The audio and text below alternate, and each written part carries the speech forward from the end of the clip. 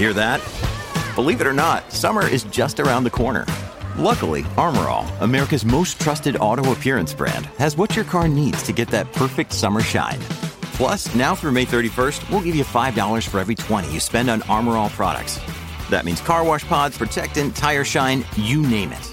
Find out how to get your $5 rebate at armorall.com. Armor All, less work, more clean. Terms apply. So we start with the petition drive up in Whistler, calling for proof of vaccination to use the ski lifts on the mountain. And this petition gaining steam in Whistler, a lot of support. My guest is John Koenig. He started the petition. He's a Whistler resident. John, thanks a lot for coming on today. It's good to be here, Mike. Okay, John, let's talk about this issue right now. So the rules in Whistler right now is you have to show proof of vaccination to go into a restaurant in the resort, right? But you don't have to show your vaccine card to use the lifts, which are those usually those enclosed gondolas, correct? Yes, that's the current protocols. All the restaurants, bars, patios and even fast quick service restaurants will require a vaccine certificate. But the most enclosed space are the gondolas, which won't require a vaccine certificate. Yeah, what do you think of that? I don't think it's a good idea at all. Maybe I should describe to your listeners what riding in a gondola is like in the winter. It's not like the summer. It's not like the summer where you wander in casually, go up with your own group. There's never any pressure or lineups. In the winter, it's after a big dump. There's hundreds of people lined up in corrals. Singles take every available space, so the gondolas are full, and you can measure physical distancing by inches, not feet. So it's a very tight, poorly ventilated space. Right, and you got a lot of people coughing and breathing heavily in there and jostling around, putting on ski boots and stuff. So, like, how would you describe that? As kind of like a COVID petri dish, or like what is you're concerned you could easily catch COVID in there if somebody's got COVID in a gondola? Right? Yes, for sure. Yeah. Oh, for sure. There is a requirement for face coverings, as they call it, but those will be mostly just neck tubes and scarves, and they don't offer any protection at all, really. And also, a lot of people eat and drink on gondolas, so obviously those tubes will come down when they do that. Okay, speaking of John Koenig, he started the petition to require the vaccine card for the gondolas, the ski lifts in Whistler. How many signatures on your petition so far? We have 3,850 right now. Okay. And a lot of interesting comments in the comment section. I mean, many want to protect their under 12 unvaccinated children and grandchildren from riding in gondolas with the unvaccinated adults. We have seniors that are very concerned because they feel vulnerable to COVID-19. There's some people with immune-compromised situations or long-term illnesses, such as cancer treatments. They're very concerned. And, the other concern that this will lead to another early mountain closure, and that would be devastating to the local economy. Yeah, right, because we saw that last year, right? We saw some bad COVID outbreaks in Whistler, and didn't they shut the whole resort down at one point? Yes, we've been shut early for 2 years now, but last year, we were wearing face coverings and lineups. We were on lifts and gondolas, and we were only riding with our family members or alone, and Delta variant wasn't here yet, and still we had a major outbreak. Yeah, and okay.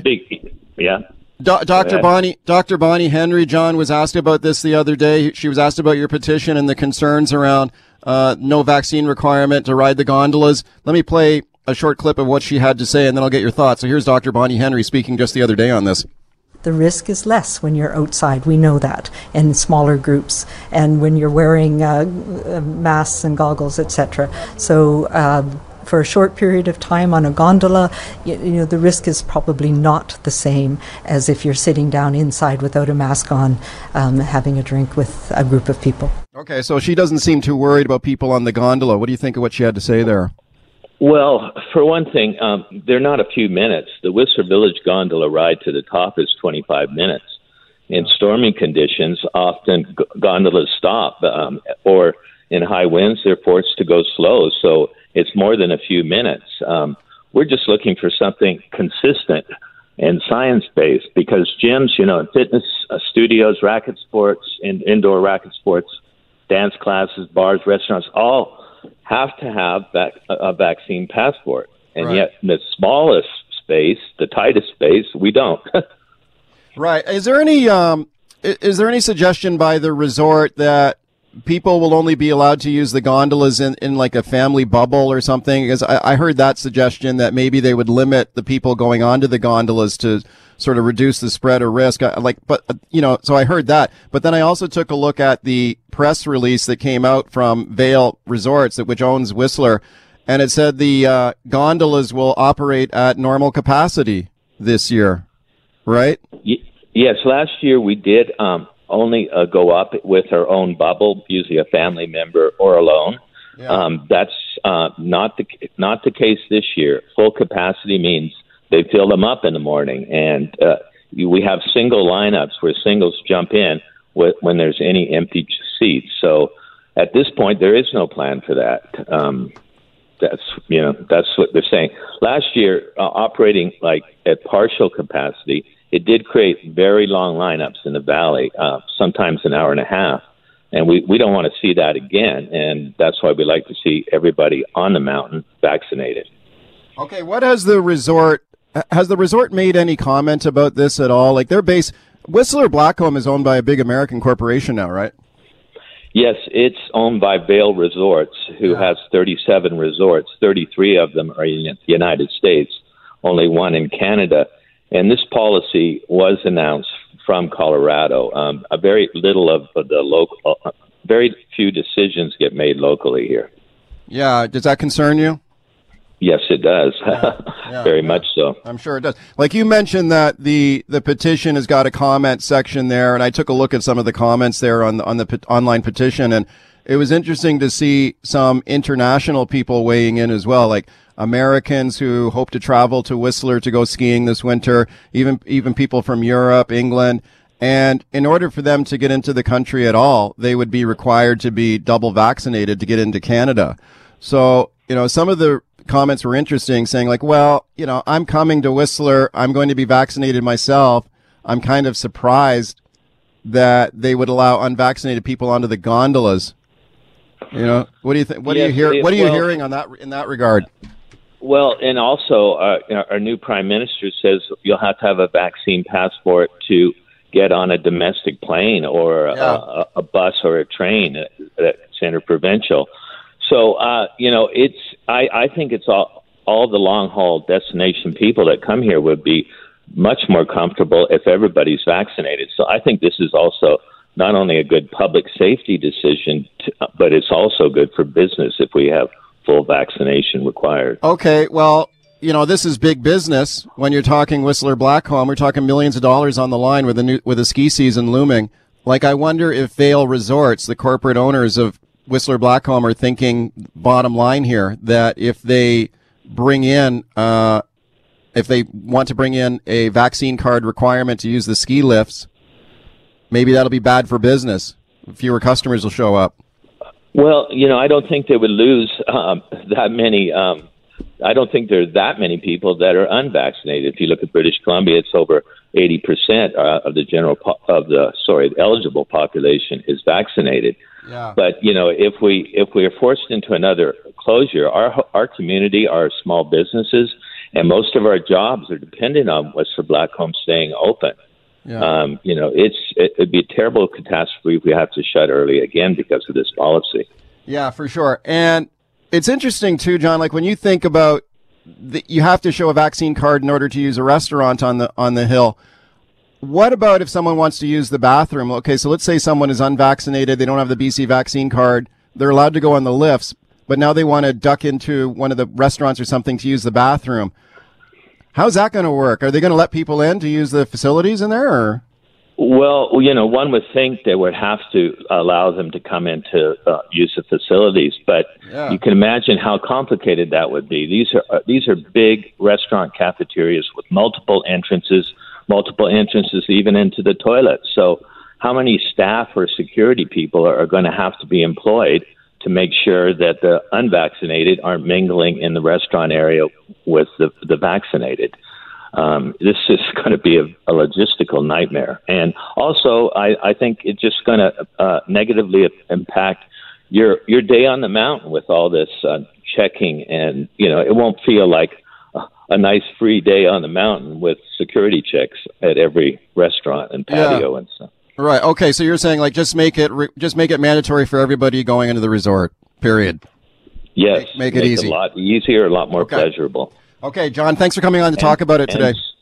Can I just plug our petition is at change.org/Whistler Blackcomb -vaccine certificates. John, thanks for coming on. It's been a pleasure. Thank you. All right, welcome back to the show. Anti-vax protests are quite common outside the BC legislature these days. They happen quite frequently. It seems like a couple of times a week. There's usually a protest rally, anti-vax protest rally in the front lawn of the legislature. And whenever the anti-vax protesters show up, so does my next guest. Her name is Nell Saba, and she makes a point of going down there and doing her own one-woman counter protest with her own sign, and I think that takes a lot of guts and courage to do it. Nell, thank you for coming on today. Of course. I appreciate it a lot. So Nell, I'm taking a look at your social media. You've posted some videos and photos from your one-person protest camp rallies there, and I see you holding up one sign that says "Vaccines save lives, ignorance kills." Yeah. And that's got so that's a great sign. What do these people do? Like these anti-vaxxers, when you show up and you do your counter protest, how do they react to you? Well, the most common response is that I must be getting paid by someone. A lot of them are respectful, but a lot of them get pretty angry about it. Yeah, they do. And in fact, let me play a short video here, or some short audio, Nell, of one of these protesters hassling you here. Have a listen. We got that audio.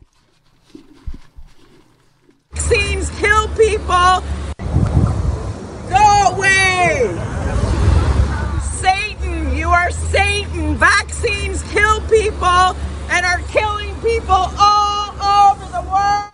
Okay, Nell, she called you Satan. Yeah, I love that lady. Yeah. Okay. Okay, why do you do this? I mean, you're going down there, you're taking a lot of abuse there. How come you do that?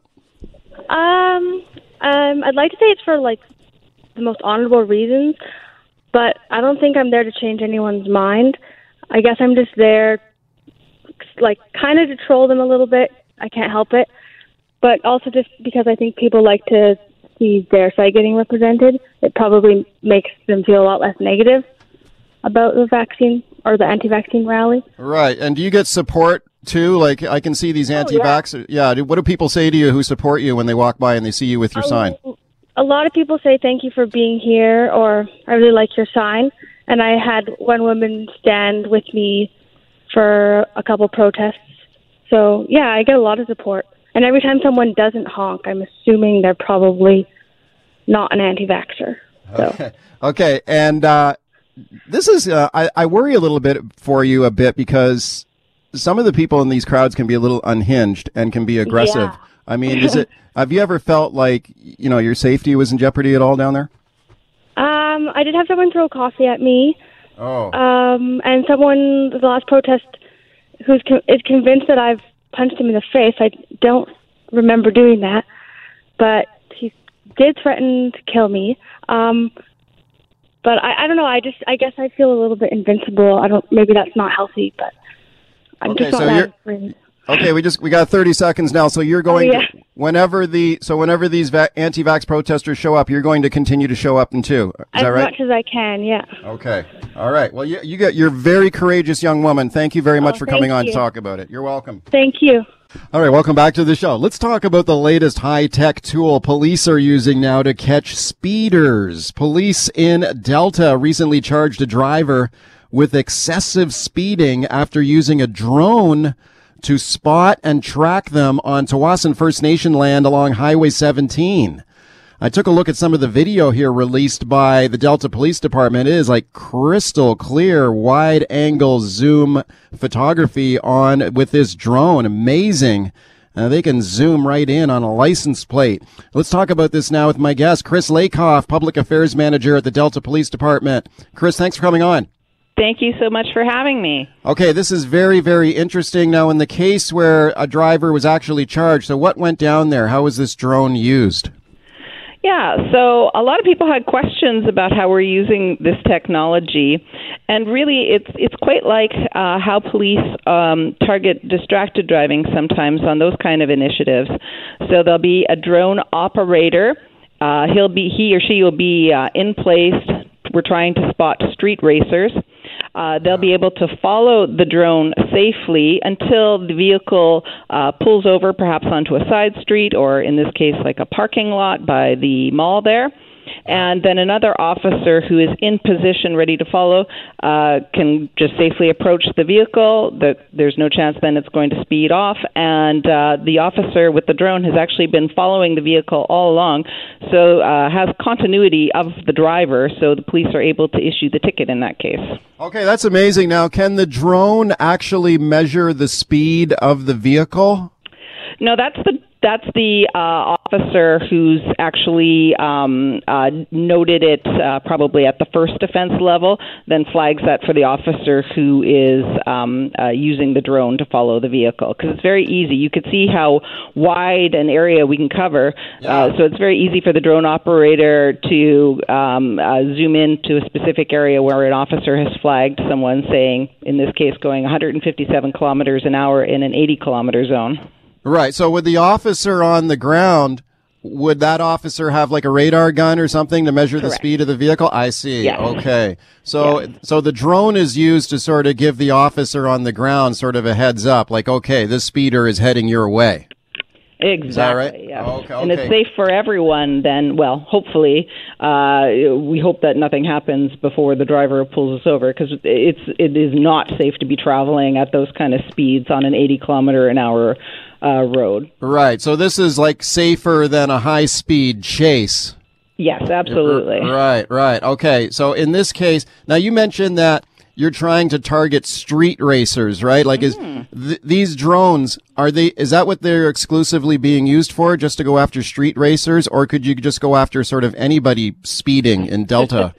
We did, in this occasion, specifically want to target street racing. It is a concern that's been brought forward by our residents a number of times, and it's really hard because typically we'll get a couple calls in, but by the time police get to the area, oftentimes the street racers might be gone.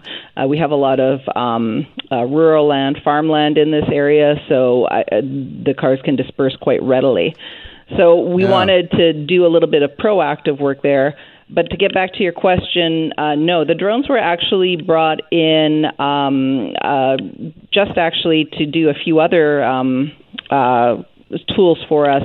For example, we've used them in search and rescue efforts to find lost persons, for situational awareness. We've also done photography with them when there's a collision, and we want to make sure that we collect all the evidence we can without keeping the road locked down too long.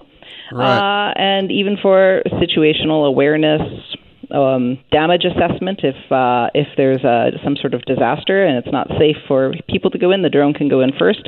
There's a range of uses we can use them for. No, I bet there is. And when you nabbed this street racer on Highway 17, like I noted that was on Tawasin First Nations land. Like, is that particular stretch of highway, is there a lot of street racing going on there?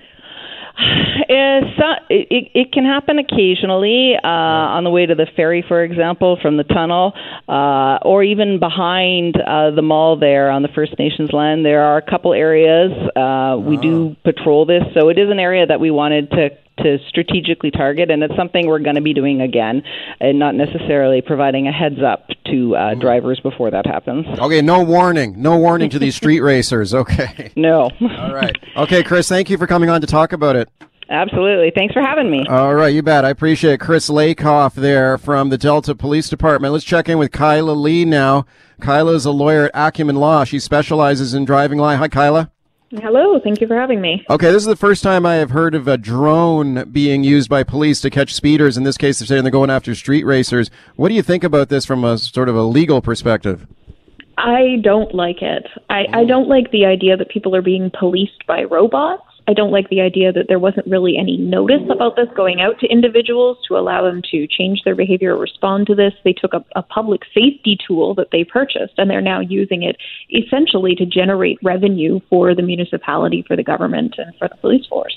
Well, are they generating revenue, or are they just trying to keep the public safe? Like, these street racers can be dangerous, right? They can be dangerous, but there are other methods that they can use to stop street racers, ones that we've had for a long time, like spike belts, where they see somebody heading down the highway and they can't stop them. They could have officers positioned ahead who can lay down a spike belt. They could use targeted stops where they make observations at one point and have officers positioned ahead to stop the drivers without having to engage in a high-speed pursuit down the highway. There are all sorts of enforcement methods that are accepted and used all across BC and all across the world that don't involve the use of drone technology.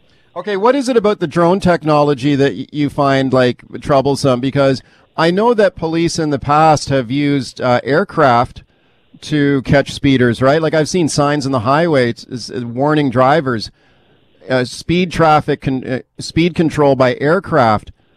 Have you ever defended someone who got a ticket because they were clocked speeding from a plane? I've had either 2 or 3 cases in my entire career of somebody who got a ticket after having their speed measured by a plane. And the difficulty with it has always been proving the reliability of the speed allegation. Now, these drones apparently aren't doing the measurement of the speed, so that, that takes that element away. But there's still difficult cases to prove, and it's questionable whether these methods are acceptable.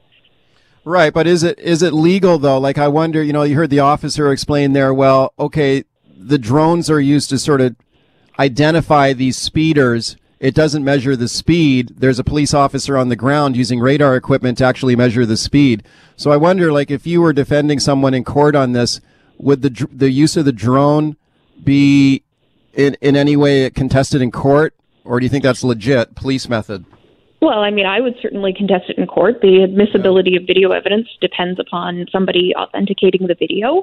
If the video is being captured on a drone, the authentication process might be very difficult. In addition, there's also the fact that the Motor Vehicle Act already allows officers to ticket the owner of a vehicle and potentially to impound the vehicle in a street racing incident, even if they don't know who the driver is.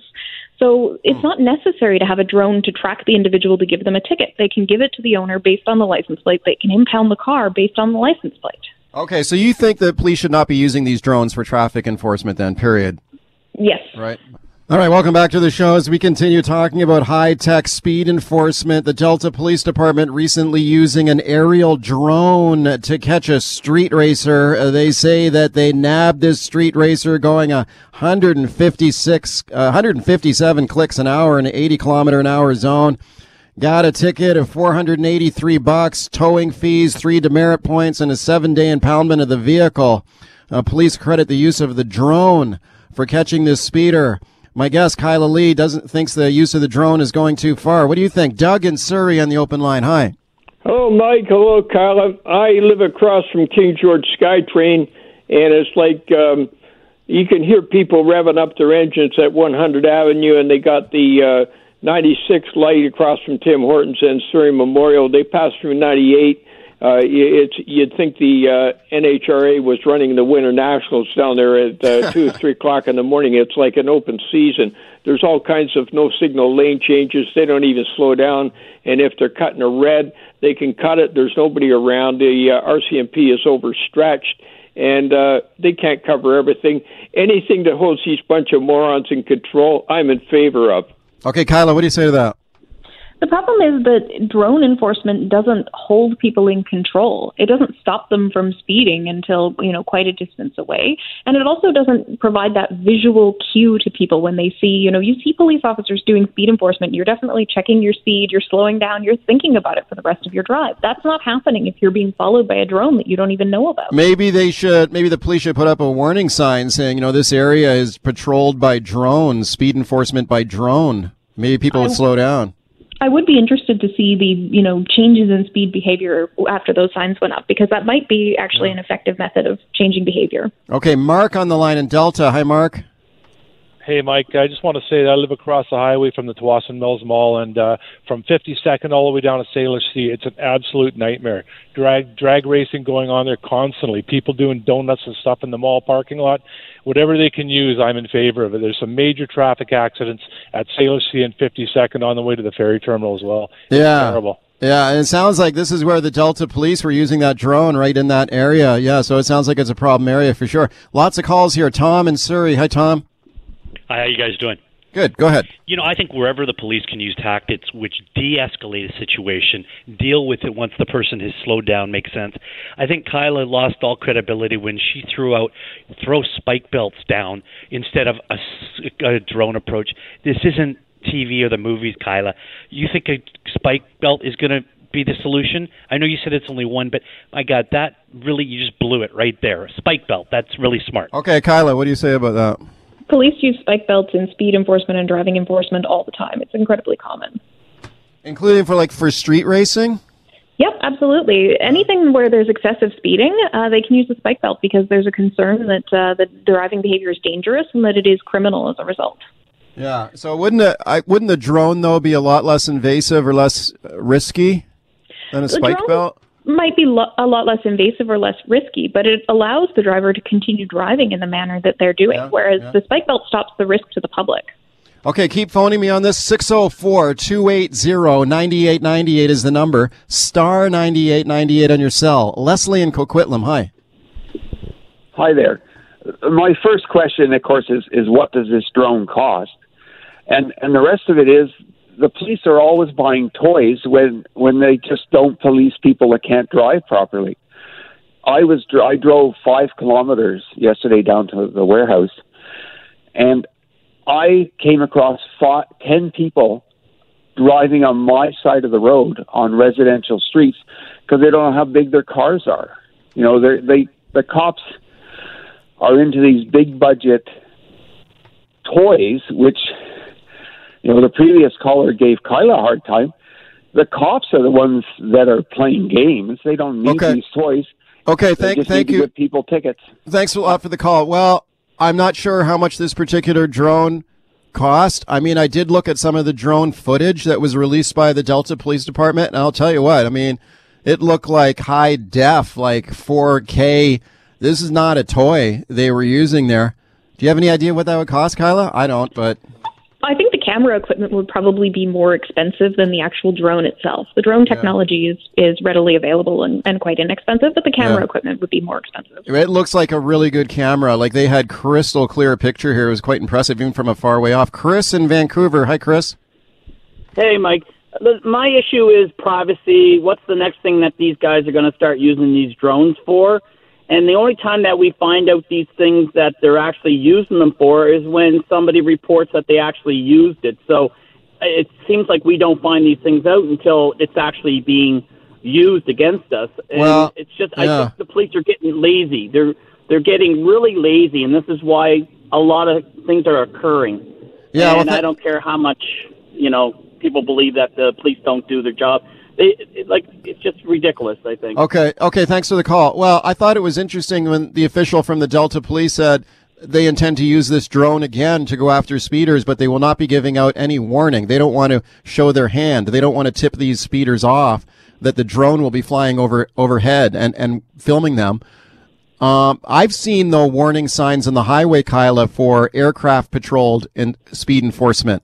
I sometimes wonder if there's any planes up there watching me, or if they just put the sign up and people slow down just because they see the sign. They put the sign up because people slow down. This is called announcement effect. If you tell somebody that enforcement is going to be happening, they're more likely to change their behavior in anticipation of that enforcement. Right. Don on the line in Surrey. Hi, Don. Good morning, Mike. I know out in Delta between Ladner and Tsawwassen on Highway 17, when that road was first put in, they put up signs that say aircraft patrolled, and they have the speed bars painted on the side of the road. So it's not like you're not being warned that you could be possibly looked at by an aircraft, and, well, let's face it, a drone is an aircraft, so it's not like there's not warnings there. Okay, Don, thanks for that. Let's squeeze in one more call. Peter and Poco. Go ahead, Peter. You got 30 seconds here. Hi, good morning, Mike. Yeah, I agree with most of the callers there that they should use, the RCMP should be able to use anything available to stop these morons from speeding. okay, you want to put up a sign warning that there's a drone watching him? Fine. Guy doing 160 clicks down the road is not going to see that sign anyway. And using a spike belt is absolutely crazy, not for excessive speeding. I mean, what does that lawyer think is going to happen to that driver that hits a spike belt doing 160? Okay, Peter, thanks for the call. Kyla, I know you'd love to respond for that, but we're out of time, so we'll just have to have you back. All right, sounds good. Okay, Kyla, thanks for coming on. Kyla Lee there. Sign up to The Economist for in-depth curated expert analysis of world events and topics ranging from business and culture to science and technology. You'll get the weekly digital edition, online-only articles, curated newsletters on politics, the markets, science, culture and China, and full access to The Economist Podcast Plus. The Economist is independent journalism for independent thinking. Go to economist.com and get your first month free. Many of us have those stubborn pounds that seem impossible to lose, no matter how good we eat or how hard we work out. My solution is PlushCare. PlushCare is a leading telehealth provider with doctors who are there for you day and night to partner with you in your weight loss journey. They can prescribe FDA-approved weight loss medications like Wegovy and Zepbound for those who qualify. Plus, they accept most insurance plans. To get started, visit plushcare.com/weightloss. That's plushcare.com/weightloss. All right, welcome back to the show. Let's talk about the outcome of the recent federal election. Did that election result show the need in Canada for a proportional representation voting system? Now, if you take a look at some of the math here, it's really, really interesting. The Liberals, once again, they did not get the most votes. The Conservatives got more votes than the Liberals, but of course the Liberals won the election. The Liberals got 33% of the votes in Canada. They elected 155 MPs. The Conservatives got 34.4% of the votes. They got more votes. They only elected 122 MPs. So the party that got the most votes finished second. How about break it down even more? The NDP, well, they got about 16% of the popular vote. They only got 7% of the MPs in the House of Commons. The Green Party of Canada, they received 6% of the votes. They only elected 3 MPs. The Bloc Québécois, this is a fascinating one. The Bloc Québécois received 8% of the popular vote in Canada and elected 32 MPs with 8% of the vote. Then you've got Maxime Bernier in the People's Party of Canada, and they elected 0 MPs. Listen to what Maxime Bernier had to say about that on election night. Over 1 million Canadians said they've had enough. Enough of this COVID hysteria. Enough of the flattening our rights and freedoms. Enough of the massive spending. If we had a proportional voting system, we would have elected about 20 MPs today. Whoa, 20 MPs for the People's Party of Canada with pro-rep. That's what Maxime Bernier said on election night. Okay, let's discuss now with a great panel here. We got both sides of it for you. Bill Thielman, president of West Star Communications. He led the anti-proportional representation campaign in the BC referendum on this issue a while back. Hi, Bill. Hey, Mike. Thanks a lot for coming on. Gisela Ruckert, also on the line, president of Fair Vote Canada BC. They're calling for electoral reform. Hi, Gisela. Hello there. Okay, Gisela, let me go to you first. Fair Vote Canada BC. I know you support a proportional representation voting system, right? Yes, we certainly do. Right. So do you think the last federal election, once again showed the need for that in Canada? Well, I think it's important to point out, firstly, that this election wouldn't actually have happened under a proportional representation system because it was a classic first-past-the-post play. We saw our Prime Minister with a small increase in his polling numbers gambling on winning a majority government more than 2 years early and in the middle of a pandemic. But in terms of the election results, my main takeaway is that we're seeing a more divided electorate. It's harder than it used to be to win all the power of a majority government with a minority of the vote. So as you know, 5 of the past 7 elections have been minorities, and this is a particularly weak one. So voters don't want to give any political party all the power. They want them to work together. And unfortunately, that's where our outdated and adversarial voting system isn't working for us. It's encouraging this constant campaigning. We already saw on election night Aaron O'Toole talking about how ready he is to come back and fight the same battle.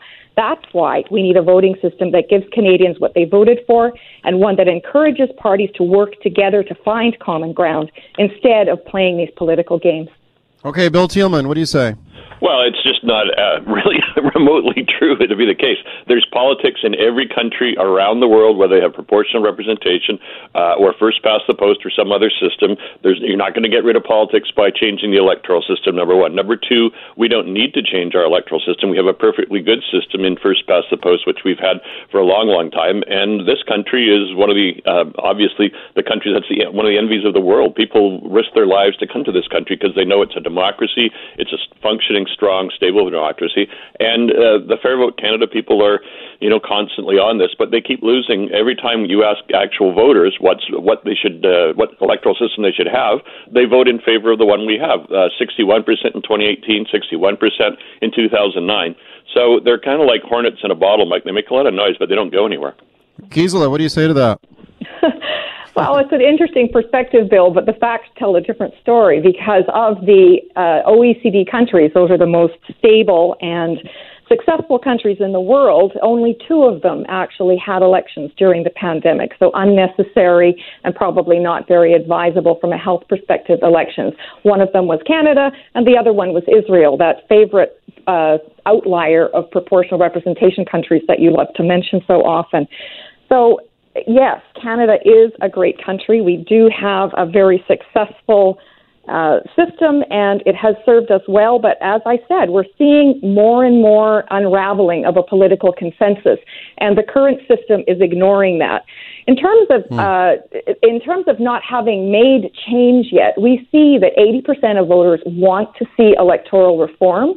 80% of voters actually want to see a citizens' assembly as the path to get there because it encourages a more deliberative and informed approach than these divisive and misinformation-filled referendums that we've seen in the past. Bill, let me ask you this, Bill. You've been a supporter of the NDP in the past. When you take a look at the result of this most recent federal election, the NDP received 16% of the popular vote, but elected only 7% of the MPs in the House of Commons.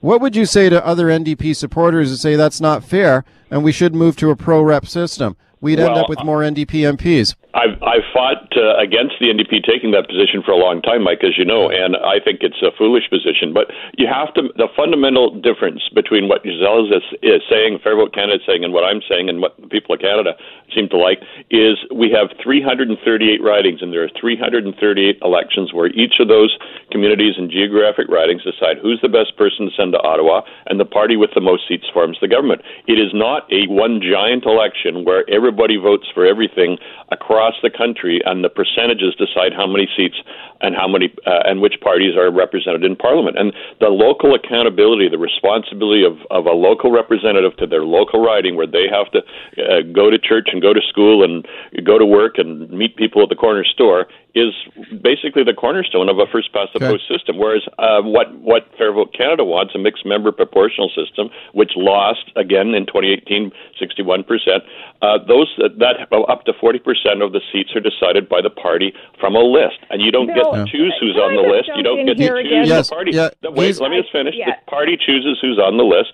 And that's the way it works. Even if they don't win a single riding in the whole country, not one geographic riding, they still send a certain percentage of the popular vote to the Parliament. And I don't agree with that. Gisela. Bill, I know that fear-mongering and false information worked really well for you in the past referendums, but I need to push back on that because the party lists argument that you keep bringing up has actually not been part of our recommendations for quite some time, even though you still got people to believe that during the last election. Every Canadian Assembly and Citizens Assembly that ever has looked at electoral reform has recommended that we switch to proportional representation. And unless Canadians want party lists, and I don't think they do, then they aren't going to be getting them, because what we're recommending is a citizen-led process that is made in Canada by Canadians for Canadians, and In fact, all of the proportional representation systems recommended by Fair Vote Canada would maintain local representation. They would allow voters to elect every politician by name, not by party, and provide voters with greater choice, even often among several candidates from the same party. So it would be great if you would actually stick to the facts, Bill. We need to know that when we cast a ballot, it counts. That when we vote, it matters. So I'm proposing we make every vote count. We are committed to ensuring that the 2015 election will be the last federal election using first past the post. Okay, that was Justin Trudeau there promising basically proportional representation back in 2015. Of course, it never happened, and I suspect it probably won't happen under a Trudeau government here. We continue to talk about electoral reform with my guests Bill Thielman and Gisela Ruckert. Gisela, that's a famous clip there of Trudeau promising electoral reform and never happened. I mean, why do you think he backed away from that? Well, I think for the same reason that every other politician who has been elected on that promise in the last 100 years, and yes, it has been 100 years we've been promised electoral reform, they've all backed away because they realize that their party won't be able to win a majority government, and that under our Canadian system is 100% of the power with a minority of the vote anymore. Politicians would actually have to work harder, and they would have to work together with other parties. They'd have to share power. So why would he put that in? Why? Who wants to share power? That's no fun. Right. But in most countries, and that's 90 countries around the world, those are the ones using proportional representation. It's the vast majority of democratic countries in the world. Typically 2 or 3 parties work together, which represent a true majority of voters, and they end up cooperating to produce legislation that doesn't get reversed every time a new government is elected. So you get greater long-term policy stability, and you have steady progress on big issues like climate change. Gisela, what do you say to the argument, I want to get Bill's thoughts on this too, that if Canada was to move to a proportional representation system,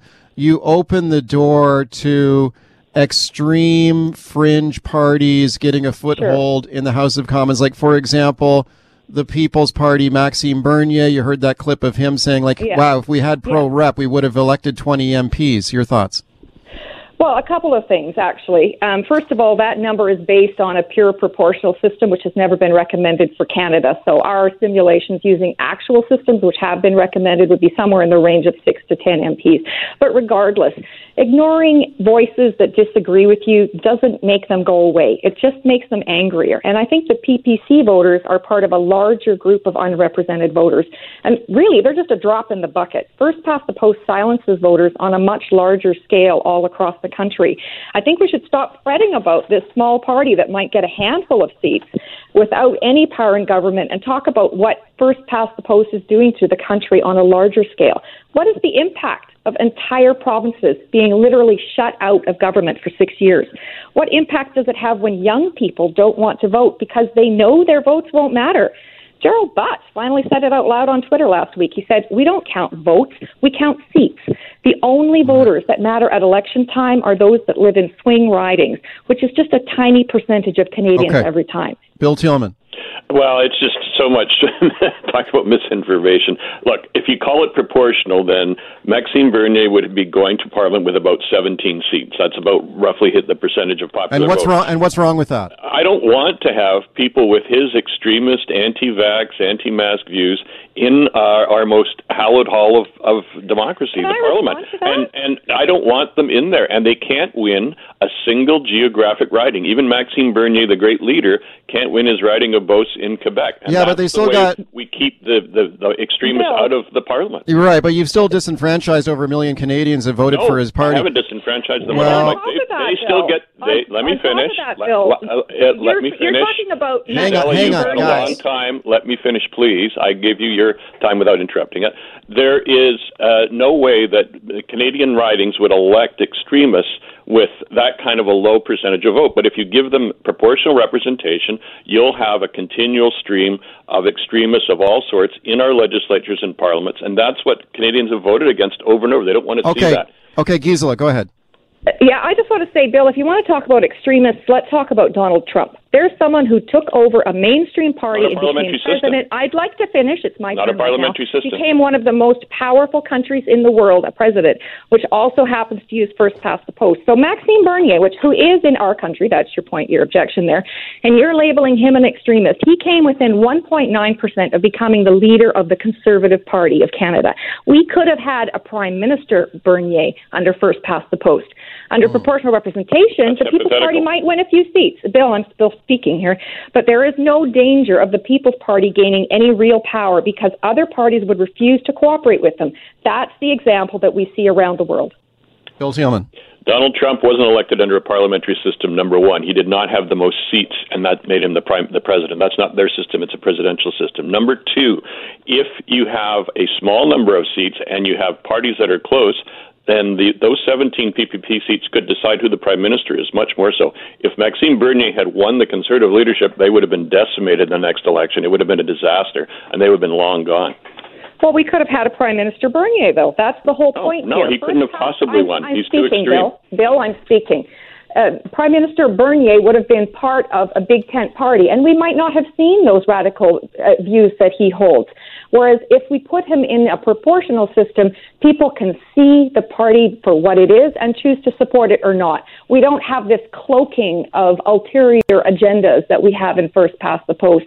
And that's how these people come to power. No, that's Kelly Leach came up with the, what was the hotline called? The something cultural practices hotline, which and that worked well for them. Look, let me Germany right now, 10% of the vote went to a neo-Nazi party, the Alternative for Deutschland party, and now they have legitimacy and a voice in their parliament. Okay, and they will be isolated exactly the same as they were last time, Bill. Okay, Giza, I'm going to give you 30 seconds to wrap up. Okay, go ahead. Well, I think that it's time that we recognize that we're on a path here. Either we can go towards more polarization or we can choose to go for more cooperation. So Canadians want to see leaders show integrity. We want to see them acknowledge their conflict of interest, and we want them to step aside to let citizens lead on defining a process towards a fairer electoral system. Bill Thielman, you got 20 seconds here. Go ahead. Referendum after referendum, the voters of British Columbia rejected proportional representation 61% in 2009, 61% last time. Ontario rejected it. PEI rejected it. Every time it goes to voters, they say no thanks. So, all right, welcome back to the show. That's a little taste there of Greyhawk. They're a heavy metal band from Seattle. And let's get into the incredible story now of their bass player, Darren Wall. Darren is recovering right now from a gunshot wound he received after one of their recent gigs. Now, I've got Darren standing by to tell the story. But first, have a listen to this report now from KTVB News in Boise, Idaho. Good evening. We begin the news at 6 tonight with the heroic actions of a man by the name of Darren Wall. He's a bass player for a heavy metal band out of Seattle that was performing over the weekend at The Shredder, a popular music venue south of downtown Boise. Wall took a bullet to the leg while stopping a man who had a gun. The suspect, 26-year-old Ethan Bird, faces multiple charges, including aggravated battery and use of a deadly weapon. Okay, that's incredible. Darren Wall joins me now, the bass player for Greyhawk. Hey, Darren. Hey, how you doing, man? Darren, I'm doing great. It's awesome to have you on here. I think you're a true hero here for what happened. And I just want to point out to the listeners, you're originally from Vancouver, right? That is correct. I am a Vancouver guy, born and raised. I've lived most of my life there. I only recently came to Seattle in the last few years. Okay, that is awesome, Darren. All right, man, you got to tell me what happened at this gig in Boise, Idaho. So you ended up getting shot in the leg. How did this happen? It's still almost just surreal to me. It just kind of developed so quickly that it still makes my head spin a little bit. But basically, the show was over. So I think one thing that's important to point out is this gentleman was not at the show. He was not a member of the Boise metal community, the music scene, the venue, or anything. We were done the gig. We were finishing loading out the last pieces of gear out the back. The bar was closed. Front door was locked. So this guy shows up in the parking lot, and I was hanging around back on this little patio area with a few people, just talking and meeting some new people from Boise because we'd never played there before. And somebody came up to me and said, "Hey, Darren, there's a guy outside the parking lot. He's being pretty belligerent. We got to keep an eye on him." And, I'm a pretty large guy. I'm a power lifter. I'm about 6'2", 270 pounds. So I get called on to deal with, people who are intoxicated sometimes. And usually when you deal with people who are intoxicated, they're full of hot air, the blah, blah, blah. It's all loud. It's all smoke and mirrors, and nothing's going to come of it. This guy was a little different right away. I mean, he was very cold. He was pretty arrogant, and I was alerted to this as being something a little different really quick. So he was confronted by some people as he was trying to force his way into the back of the venue. They prevented him from coming in. He went back towards his car, and as he's going towards his car, he made like a finger gun gesture at the crowd, and he kind of pretended to pop off some rounds, right? So now I'm getting I don't know if anyone saw it but me, but I'm really concerned. So he gets in his car. I'm hoping he'll drive away. He doesn't drive away. He gets out of his car, and now he's got a backpack on. And now I'm really concerned. So I said to the person next to me, I said, "Call the police right now." I don't know if they called the police or not, but I told them to call the police, and I got up, and I went outside to confront this guy. And at this point, I'd relegated myself to the fact that I'm probably going to get shot. Because when you're confronting someone who has a firearm, all this stuff you see on TV and et cetera about disarming people with a weapon and tearing it out of their hands and all this stuff is kind of a bunch of gobbledygook, really. I mean, it takes 5 pounds of pressure to pull a trigger. It's not hard to shoot somebody. So anyway, I moved close to the situation. This dude was still being confronted by some people who were trying to keep him out of the venue. It escalated. There was a bit of pushing and shoving, and that's when the gun came out. When I saw the gun, I jumped in the middle, and I moved between him and the crowd, and I kicked him as hard as I could in the inside of his right leg to throw him off balance, and I pushed him back away from the crowd. And as I pushed him back, he pulled the trigger, and he got me once in the upper part of my left leg. So at this point, the police are on scene real quick. So he shot me. I should back up a bit. He shot me.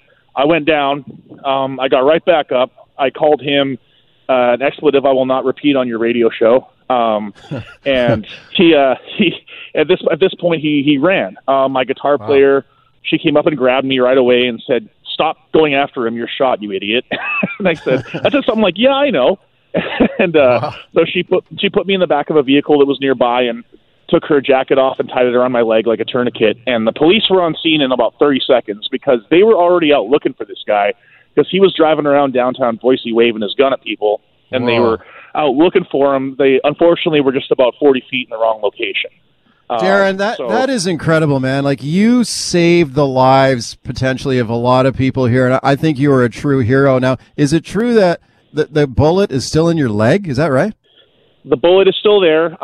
Basically, I got real lucky and with where it landed. So it's about less than half an inch from my femoral artery, which if he'd have got me in the femoral artery, I probably would have bled out in the parking lot.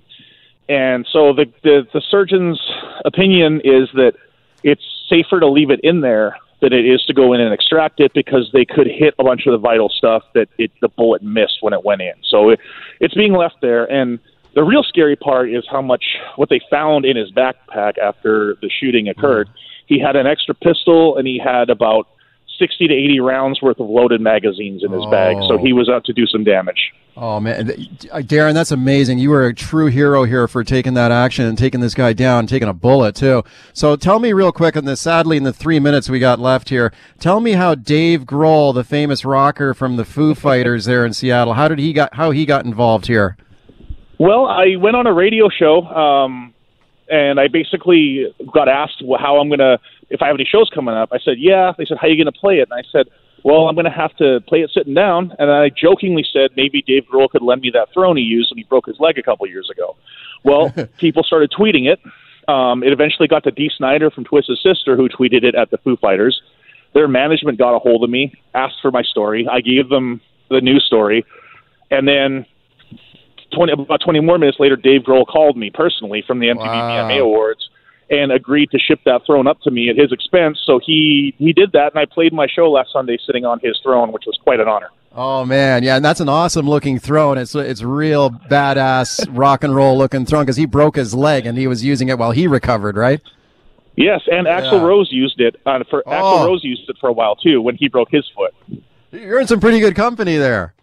Yeah, I mean, I always joke about one of these things is not quite like the other in the situation, but it is quite an honor to use something that both those guys have for sure because they're both huge rock stars and they're amazing. Darren, that's amazing. Like, what's the prognosis for your recovery here now? Well, I'm off crutches. I'm walking around with a cane that I'm not putting much weight on anymore, so I'm actually way ahead of schedule from what the doctors thought I would be. I mean, all those hours in the gym I think are paying off because my muscles are recovering pretty quick. As to whether it's going to be a full 100% recovery, that remains to be seen. But right now, things are looking pretty good. And the bullet is still in the leg. Do you think is the bullet going to be there forever? Do you think? Yes, sir. I can confirm it sets off metal detectors too because I went to the Seahawks game a couple weeks ago and I blew off the metal detector when I went through it. So that is very heavy metal. You've got that bullet in your leg. Wow, it's literally heavy metal. Darren, yes, I congratulate you. You are a true hero, and it's awesome to have a guy from Vancouver do that. And when do you guys play Vancouver a lot? When do you think you might be getting back up here to play a gig? We do. We've played Vancouver several times. I mean, I played in the Vancouver metal scene for like 15 years or so, and I got lots of friends and lots of love for that scene back home. So we want to get back up there. It's just, I think we're waiting for the border situation to be a little more clear, for the public health situation to be a little more clear, to make it a little easier on everyone. Darren, good luck with your recovery, and I tip my hat to you. You're a real hero. Thanks for coming on to tell the story today. Thank you, sir. I used to listen to the CKNW all the time when I lived back home, so it's an honor for me too. All right. That's what we like to hear. Thank you, Darren. That is Darren Wall, the bass player for Greyhawk.